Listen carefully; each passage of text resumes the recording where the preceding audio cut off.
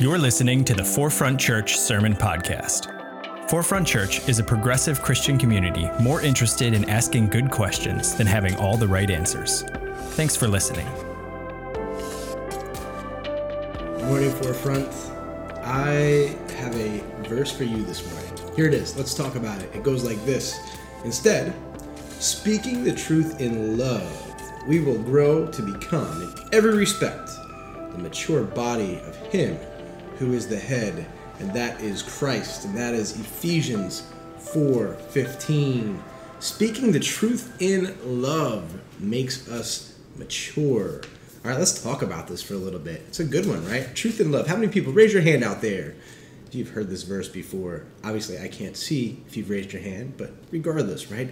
This is a loaded verse. How many people have gone out with a friend for coffee, and you sit down and you make small talk, and then you say something to the effect of like, hey, I need to speak the truth to you, and I'm doing it in love. And then you proceed to tell them why you think they're just a really terrible human being, or, whatever the case may be. Has that ever, have any of us, are we guilty of that? What about the flip side? The flip side's always fun, right? Where somebody sits you down, and then they proceed to tell you why you are going to go to hell, or they proceed to tell you why God is angry with you, or they proceed to tell you why they can't be your friend anymore. And invariably, speaking the truth in love, it always leads to the end of a relationship, or it leads to a relationship never being the same again, or ultimately it leads to a fundamental disagreement that is tough to repair. Speaking the truth in love is a loaded verse. And you know what?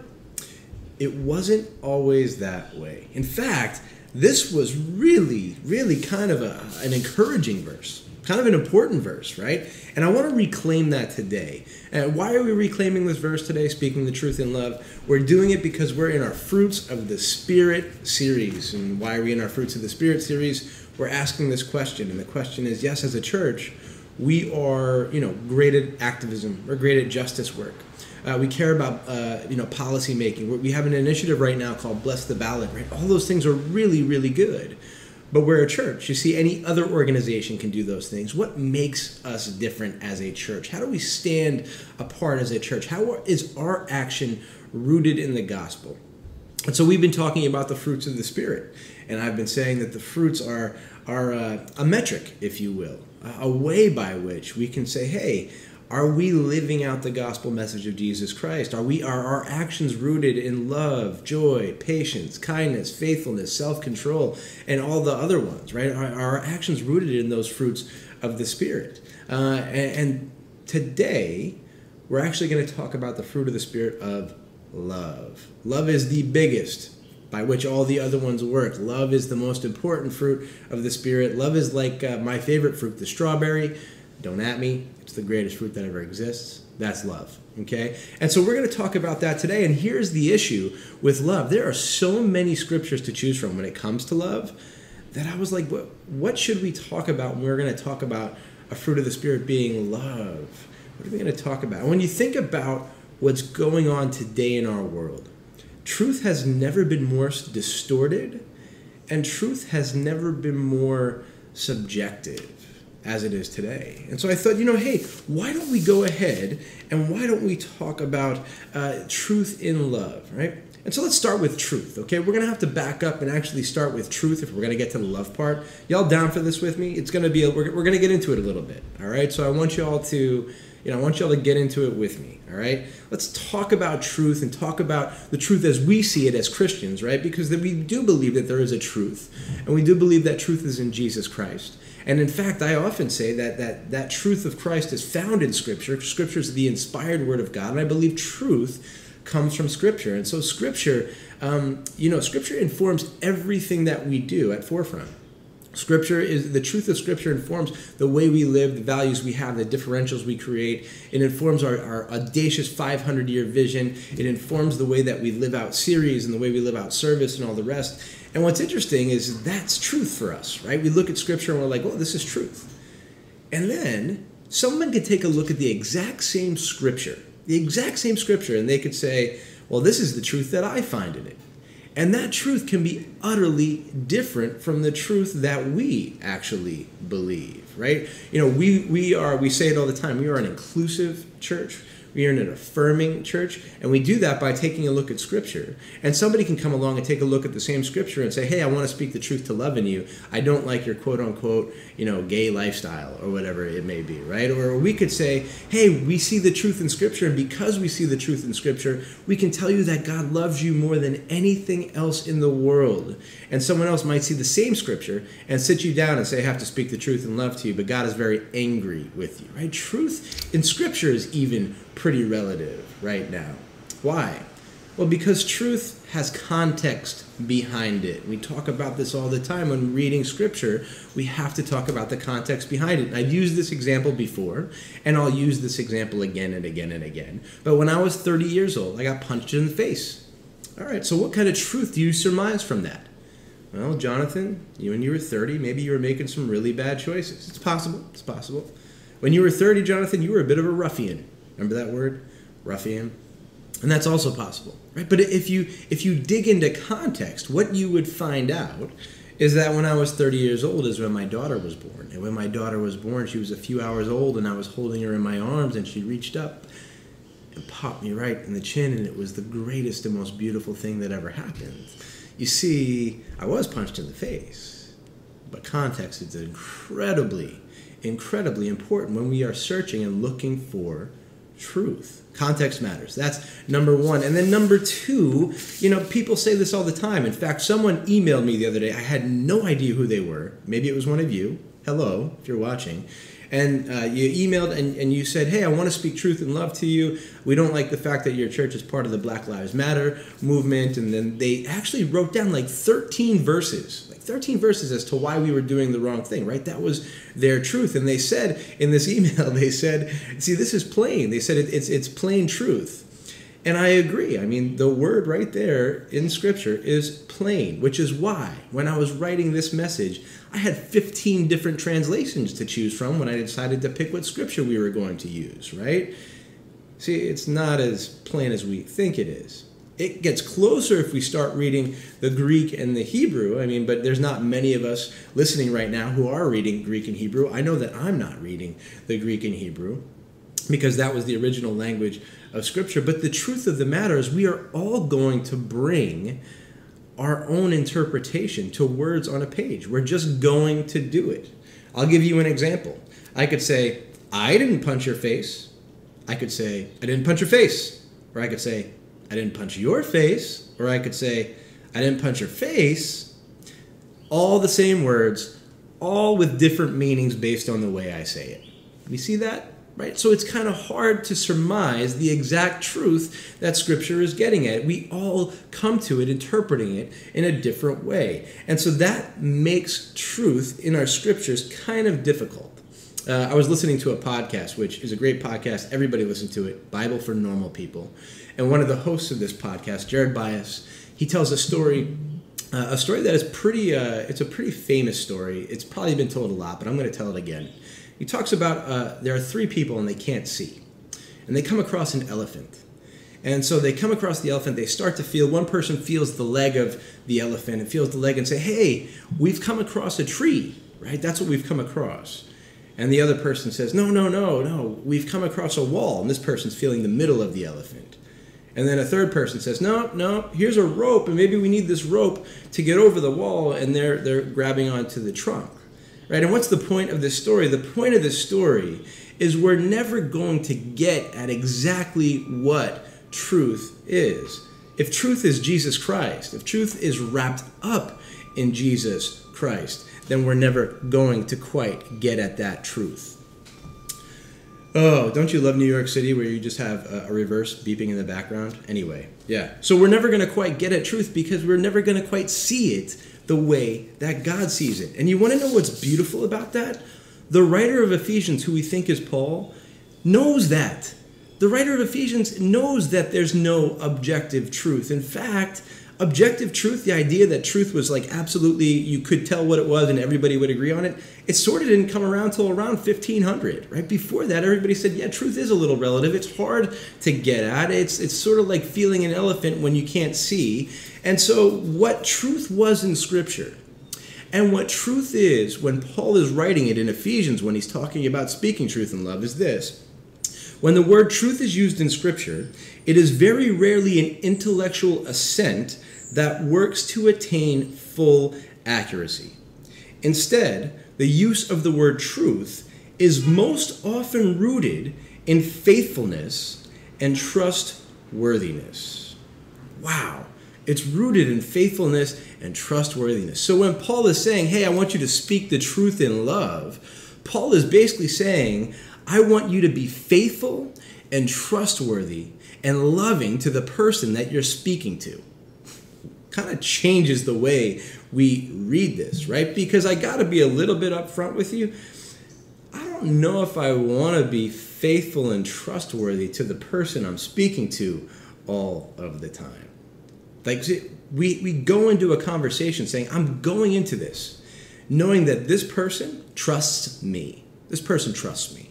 And then I'm going into this being faithful to that person. See how it's mutual? This person has to trust me, and then I need to be faithful to that person in love before I can even start a conversation. Now raise your hand out there and tell me how many of you, in this divisive time, in this time where things are so incredibly difficult, how many of you are going into every conversation and you're saying, I'm going into this conversation making sure that this person trusts me first, and then making sure that I am faithful to that person, and that I'm getting ready to have a conversation in love? How many of you? Raise your hand out there. And again, because I can't see your hands, I'm guessing that one of you is raising your hand, and you are a unicorn. Because the rest of us, we're not approaching very many conversations, making sure someone trusts us, and then making sure we're faithful to that person. There's just not a whole lot of conversations. The truth of the matter is, when I come into a conversation, I'm basically saying, I want to speak the truth in love, and what I'm basically saying is, hey, my ego needs to tell you my opinion of what truth is, and my ego needs you to accept it. That's basically what I'm saying. In fact, that's what a lot of us are saying. And what Paul's saying is, no. Truth is tough. All right, it's a little distorted. We're never going to see it. It's like three people who can't see feeling an elephant. We don't quite know what it is. But what we do know, and what we can do, is we can approach every conversation making sure the person on the other side trusts us and making sure we are faithful to that person. Oh, boy. Oh, boy. And so then Paul says, now, when you have these conversations, I want you to do it with love. Now, you didn't think I was going to get to the actual fruit of the Spirit, did you? Love. Well, let's talk about what he means when he says do this with love. And so I'm going to read to you a passage that you have never heard before. It's a passage that you've never, heard at a wedding. It's a passage you've never heard on TV. It's a passage you've never read on a greeting card. But I'm going to do it for you anyway. You're going to be surprised. Ready? It goes like this. Love is patient. Love is kind. It does not envy. It does not boast. It is not proud. It does not dishonor others. It is not self-seeking. It is not easily angered. It keeps no record of wrongs. Love does not delight in evil, but rejoices with the truth. It always protects, and it always trusts, and always hopes, and always perseveres. So when we have this conversation, we're going to have this conversation in love. And here's the interesting thing about 1 Corinthians 13. Here it is. Isn't it interesting that when Paul talks about love in this passage, it kind of wraps up all of the fruits of the Spirit, right? It's like kind of all the fruits of the Spirit rolled into one. It's a fruit roll-up. Oh, God, forgive me for that one, right? Anyway, don't write any comments and listen to what I'm about to say. I'm going to translate this speaking truth in love passage to you if we were going to hear it today. If we were going to hear it today, it might go something like this. I want you to bring unity. You have your idea of truth, and others have theirs. But if we're to bring unity, I want you to interact with those who don't share your truth, and I want you to be faithful to their humanity and relationship. I want them to trust you. Do they trust you? And I want you to do it in love, which means your interactions are patient and they're kind and they're filled with gratitude for one another's existence and they're empathetic to the experience of another. Do we hear that? With gratitude for another's existence and empathetic to the experience of another. And when I'm in conversation, I want each of you to be slow to anger and not in it for your own victory or gloating, but for the sake of a better and more unified humanity. Wow. How many of us, when we're having a conversation about our opinion, our truth, are doing it to bring about unity with the other? How many of us are saying, my goal in this is to bring unity? I can tell you, and I'll raise my hand, I am not having conversations these days to bring about unity. No. I'm having conversations these days to win. That's what I'm doing. I think many of us are having conversations these days to win. And in fact, our leadership from the top down in this country, when we have conversations, are having conversations in which we can win. That's why on Twitter, we get all these, skulls like, I'm dead, look, they own that person. And then somebody else is like, oh, I just own the libs, or whatever the case may be. We are having conversations to win. Paul says, you want to bring unity to the world? Speak truth in love, which means be faithful to the person you're speaking to. That person should trust you and do it in a way that encompasses all the fruits of the Spirit, beginning with that selfless action. That person's life and that person's truth and that person, what they think, what they believe, and their truth is the most important truth. Ooh. Can we do that? I was on this podcast a couple of weeks ago, and I was on a podcast with this woman, and she was a progressive pastor, and she's a woman who in some ways identifies as queer and certainly cares deeply about LGBTQIA communities and issues and all the rest. And we were talking, and we were doing like an Instagram live or something, and we were talking about giving up power. That's what we were talking about. And so we were talking about the book I wrote about my dad coming out. And in this book, I talk a lot about giving up my power, recognizing the power and privilege that I have. And she said to me, she said, Jonathan, you know what? It seems like you need to grieve your loss of power. And I said, what are you talking about, grieve my loss of power? That's ridiculous. I've had power for way too long. Why would I grieve something that obviously needs to be given up? And she said, well, you don't see that. You didn't know that. People have now started to tell you that you've had a lot of power. I don't know if you've consciously known it.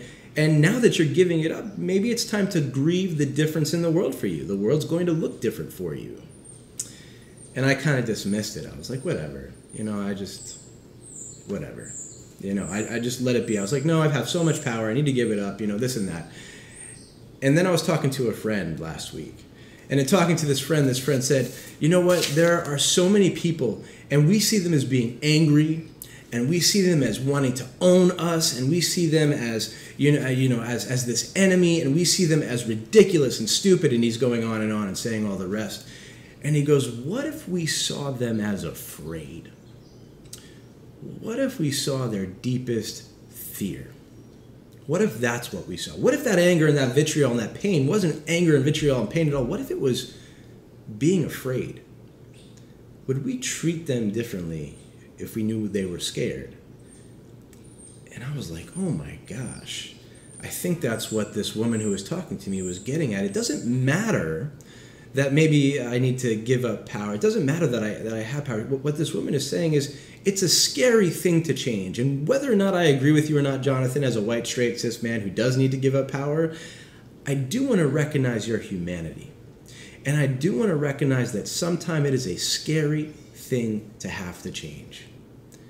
And so this friend said, what if we started seeing people as being afraid? And then the same friend continued, and this friend said, I'm part of a group that's tired of living in fear, and I'm tired of not being seen, and I'm tired of not having the same chances, and I'm tired of not having the same power, and I am angry, and I am upset. And this person said, Jonathan, can you see that in me? And can you see that I'm exhausted from all of this? And if so, can you see that my pain matters and my pain is important? And I was like, oh man, yeah, I can see that side too, maybe for the first time. And what I started to recognize is this. A few months ago, I gave a talk, and in my talk, I mentioned a Brene Brown podcast. And in my Brene Brown podcast, I quoted this gentleman who was on the podcast who said that our pain is the worst pain. Our pain is the worst pain. And he said, don't minimize it, just accept it, that our pain is the worst pain. And when I think about speaking truth in love, the thing that immediately came to my mind is whether or not I agree with the person on the other side of the aisle, whether or not I'm angry or not with the person on the other side of the aisle, what would happen? Would life look different if I looked at that person and for a split second I said to myself, their fears are the worst fears, and their pain is the worst pain. And even though I don't identify with it, and even though I think it's the stupidest thing in the world sometimes, that pain is still the worst pain. And that fear is still the worst fear. And if I were to start a conversation with that mentality, would I have love? Would I be showing love? Would I be speaking truth in love? Now, I know what you're saying. You're saying, Jonathan, that's ridiculous because some of what these people are saying and doing, not only do I not identify with it at all, I absolutely know that it's distorted and it's misinformed and it's ridiculous, and I hear you on that. And it brings me back to my children when they were young. And when my children were young, they would go to bed and they would call me, Daddy, I'm scared. And I would say, what are you scared of? And they would say, monsters. And so I said to my children, you are dumb. That is misinformed. That is ridiculous. You are stupid. Did I say those things to my kid? No. I mean, we know monsters don't exist. And I would say, okay, let me lay down with you. Oh, okay, I'll take 5 minutes and help you fall asleep, right? There's a sense of empathy we have for those we love. And even though that thing doesn't quite make sense, and even though it feels misinformed, and even though it feels ridiculous, and even though, what if for 1 second I looked across the aisle and I said, ooh, your pain, your fear is the worst. And I want to approach it with the same empathy, the same selfless love, bringing about the same unity that I might for my own children when they're afraid of something that's misinformed, something that doesn't quite make sense. What would we do? How would this world change if for that split second we looked across the aisle and we said, yours is the worst? And so what I think would happen is I think we would be selfless. And I think what would happen is I think that we would start to show love. And I think what would happen is there'd be a lot more unity than division. And I think what might happen is that we would do this exercise of like getting out of ourselves, and we would become faithful. We would become trustworthy. We'd become Christ-like. Now, we've told this story a couple times, but it's worth telling again for sure. And Megan Perez, I want to thank you for sharing this story at Theology Thursday. You have to listen to this story, but I'm going to talk about it again today. Megan Perez and a few others were out protesting. And Megan was arrested. She was arrested. And Megan said something that I thought was so incredible. She said, you know what? So often when we're protesting, and so often we just see each other as subhuman. We just don't see each other as human beings. And she said, so we're getting arrested, and this chant starts among the protesters, and the chant is derogatory towards police officers. And Megan said something to the effect, she said, no, I don't agree with everything the police do. I don't, She said, but the second we start thinking of people as subhuman is the second that this all falls apart. So Megan says that, she's getting arrested, and she starts to talk to the arresting officer.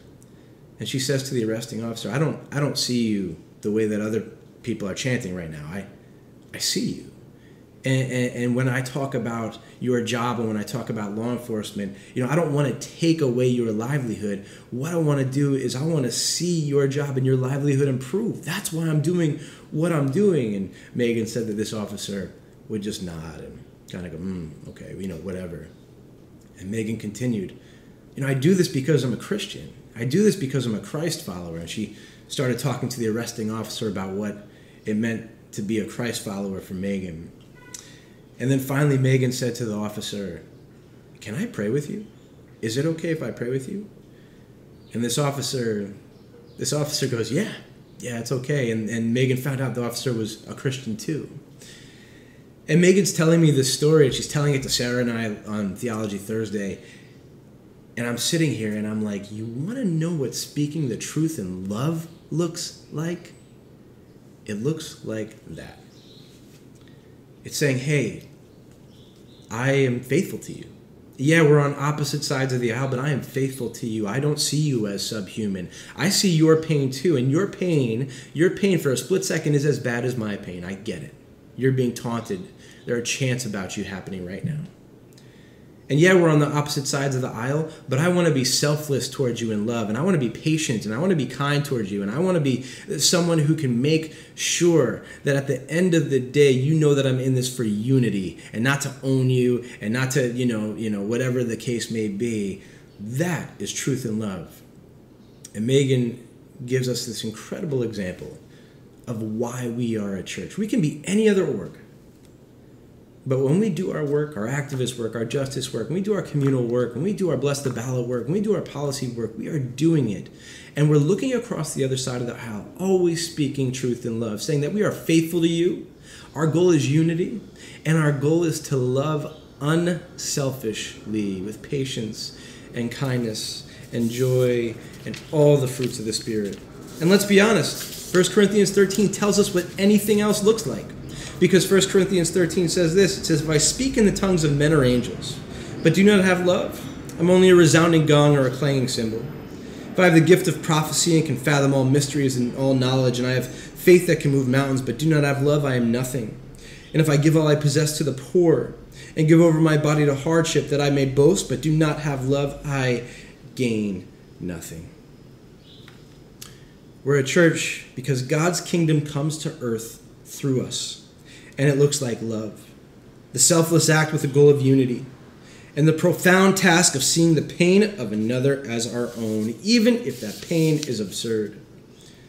And the good news is that in some divine way that maybe we can't see just yet, God is at work, even in our division, even in our pain, speaking truth in love to us, to restore our fear and our divisiveness and our vitriol, and restoring and renewing so that we have a new story to retell. And to that, I say amen and amen. Will you pray with me? God, thank you for the truth. Thank you for truth in love. Thank you for the truth that love is what we have, that love is at the base and of all things, that love is at the center of all things. And Lord, I pray that in all of our interactions, we might see and love others to create unity in places where there is none. Give us the strength, the courage to do that, and thank you for the grace when we fail. We pray this in your name. Amen. Thanks, everyone. Thanks for listening to the Forefront Sermon Podcast. To learn more about Forefront and how we're ushering in the next 500 years of Christianity, visit forefrontchurch.com.